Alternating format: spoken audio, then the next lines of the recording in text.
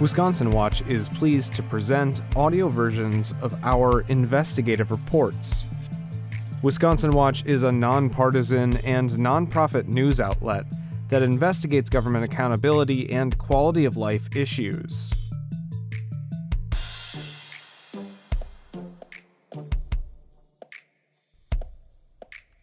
This story dispels the speculation that Republicans could simply remove Supreme Court justices because they disagree with their decisions. One way the legislature could do so is impeachment, which only requires a majority of the Assembly and a 2/3 majority of the Senate, which Republicans have. However, impeachment is reserved for civil officers who commit crimes or acts of corruption. A justice could be removed for violations of judicial ethics under a separate constitutional provision called, quote, address. But that would require 2/3 of both chambers of the legislature, which Republicans don't have. Full-text reports of these investigations with visuals can be found at wisconsinwatch.org.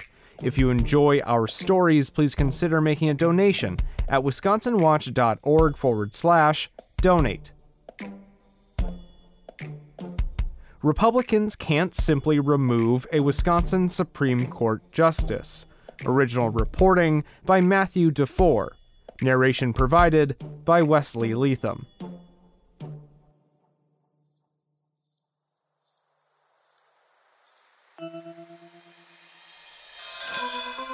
Democrats celebrated Tuesday's election of Milwaukee County Circuit Court Judge Janet Protasiewicz to the Wisconsin Supreme Court, cementing a 4-3 liberal count majority. But another election result fanned speculation that Republicans could topple that new majority by impeaching Protasiewicz. Representative Dan Noddle, a Republican of Germantown, won the 8th Senate District special election, giving Republicans a 2/3 majority in the state Senate. That is the threshold for the Senate to remove office holders. An assembly majority, which Republicans hold, can impeach. But a legislative effort to oust a justice would steer Wisconsin politics into nearly uncharted waters. Lawmakers have impeached just one judge in state history, in 1853, and the Senate didn't convict. And legal experts call a modern-day removal under the current set of facts unlikely, citing finer details of the process. Speculation about Republican-led impeachments of Democratic Governor Tony Evers or other statewide office holders has run rampant, especially after Noddle said he would be open to removing Milwaukee judicial officials from office, including Milwaukee County District Attorney John Chisholm and possibly Protasiewicz as a circuit court judge. Noddle said he wouldn't favor removing Evers because he's been able to work with him. Noddle hasn't specified whether he would consider removing Protasiewicz in her Supreme Court capacity. Quote, if there are some that are out there that are corrupt, that are failing at their tasks, then we have the opportunity to hold them accountable, Noddle told WISN-TV's Upfront last month.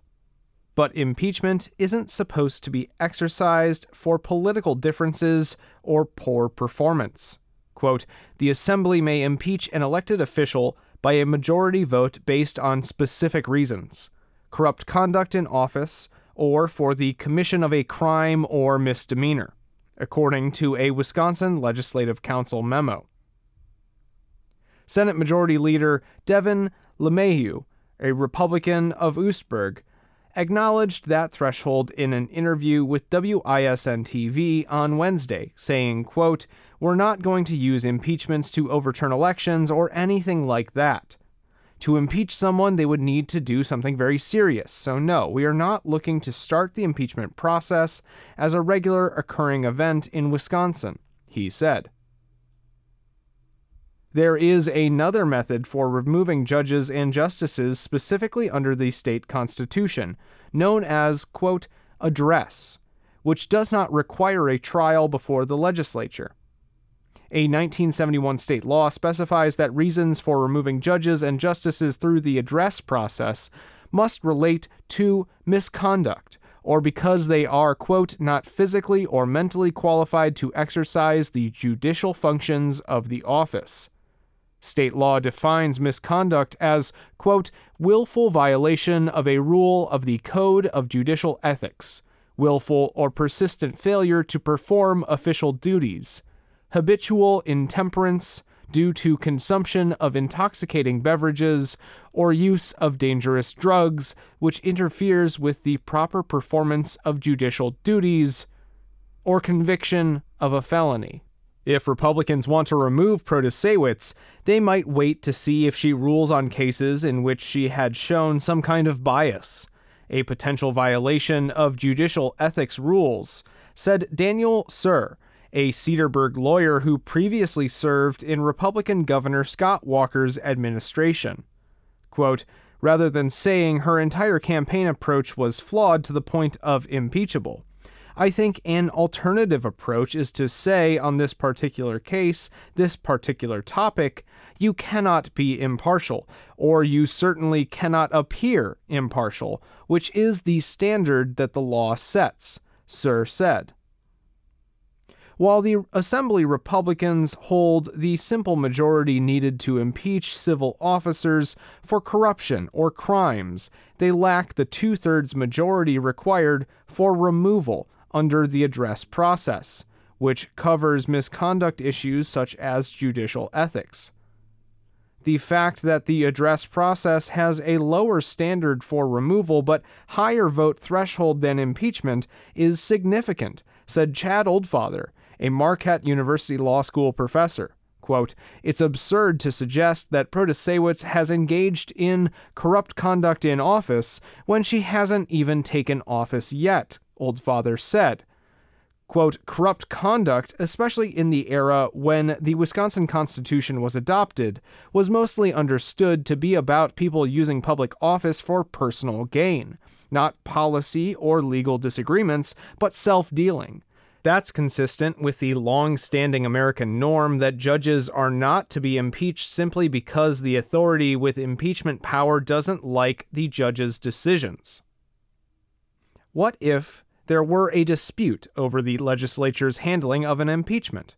Then the Wisconsin Supreme Court would decide, as it has in other states, said Miriam Seifter, a University of Wisconsin-Madison Law School professor. Quote, an impeachment that immediately follows a free and fair election is not a sign of a healthy democracy, Seifter said. Quote, absent allegations of corruption or crime, impeaching a judge who just won a resounding electoral victory would show a troubling disregard for the will of the voters. Only one judge in Wisconsin history has faced an impeachment trial, Levi Hubbell, according to a Wisconsin court system biography. Hubbell's story and 1853 trial provides background on the impeachment process and foreshadows today's debate surrounding the role of partisanship in Wisconsin's judicial elections. 4 years after arriving in Milwaukee from New York, Hubbell, an opportunistic politician who drew the suspicions of Milwaukee's political establishment by successfully courting German Catholic and Irish votes, was elected circuit court judge in 1848, the same year Wisconsin became a state, according to a 1998 Marquette Law Review essay by historian Ellen Langill. Commentators at the time decried how the state's first supposedly nonpartisan race had become, quote, clandestinely partisan, Langill wrote. Hubbell served on the first Wisconsin Supreme Court as part of his circuit court duties. He became Chief Justice in 1851 before the separately constituted Supreme Court was established in 1853. That same year, he was accused of a variety of charges, including handing out arbitrary sentences, misusing funds, accepting bribes, and hearing cases in circuit court for which he had a financial interest. Some discussion unfolded about removing Hubbell through the address process, which would not require a trial. But Hubbell asked for a Senate trial. The Assembly impeached him, but the Senate ultimately acquitted him.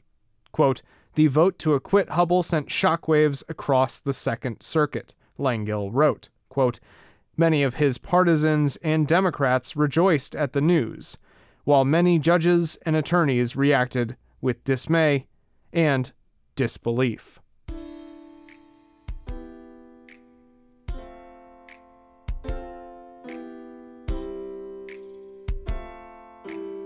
Original reporting for this story by Wisconsin Watch reporter Matthew DeFore. Narration provided by Wesley Leatham and music by Claire DeRosa.